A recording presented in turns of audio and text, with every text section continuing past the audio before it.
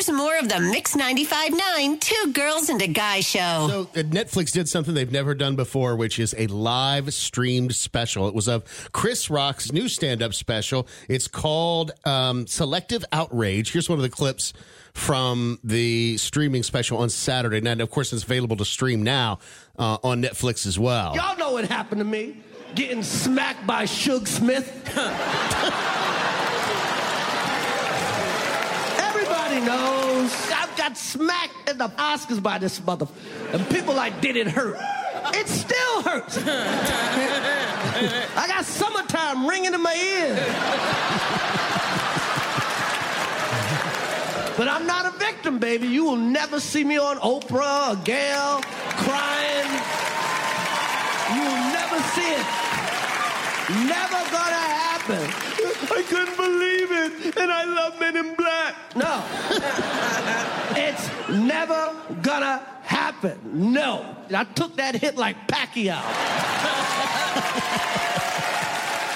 Now, I watched it yesterday. I got to admit, the first go around, I accidentally fell asleep during it, so I went back a couple hours later and finished it up. There was a big part of me, Tanya, that felt like, although there were some funny parts of it, like that clip, right, but there was also a big part of it that just Chris Rock needed to vent.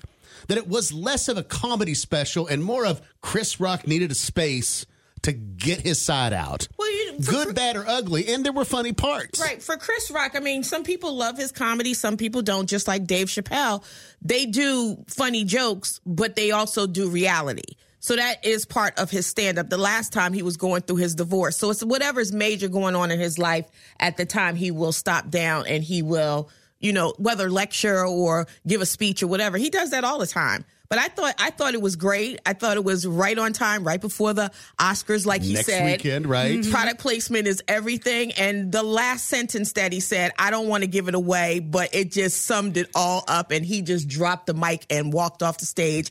It was brilliant. Well, to your point, that was a clip that was probably one of the better ones when he was talking about, you know, why he didn't retaliate. Right. Because that was a big question. Why didn't you do back? Why didn't you fight back? Right. A lot of people go, Chris, how come you didn't do nothing back that night? Because I got parents.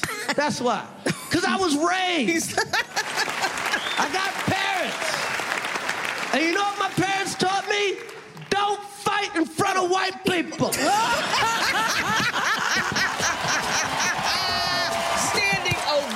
He got. He literally dropped the mic and walked off the stage. That's funny. It was really good. I didn't watch it. I did read a lot of, you know, things on social media that kind of said it was lackluster. Like Yeah. I didn't feel like it was. Like I said, it wasn't a comedy special. It just felt like he needed to get it out. He needed to get it out, and that's fine. And maybe that's what it should have been prefaced with, because I think people were expecting like this big special. Of course, he was going to talk about Will Smith, but like that it was going to be something bigger. Mm-hmm.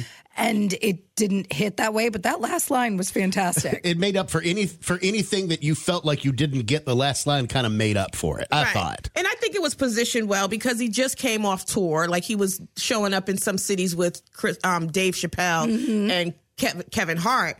And I think that this was meant for what it was meant to be. But a lot of articles were saying that he has become the old angry man, get off my lawn. There was a lot of venting about how things have changed. Right, exactly. You know, the celebrating the victimhood, which you and I have talked about many times before. We're in a culture where we celebrate people being a victim. And that's one of the things he said is like, I'm not going to be a victim. You're not going to see me on Oprah or Gayle, you know, crying because of this thing, because he just doesn't think that's right. Celebrating victimhood.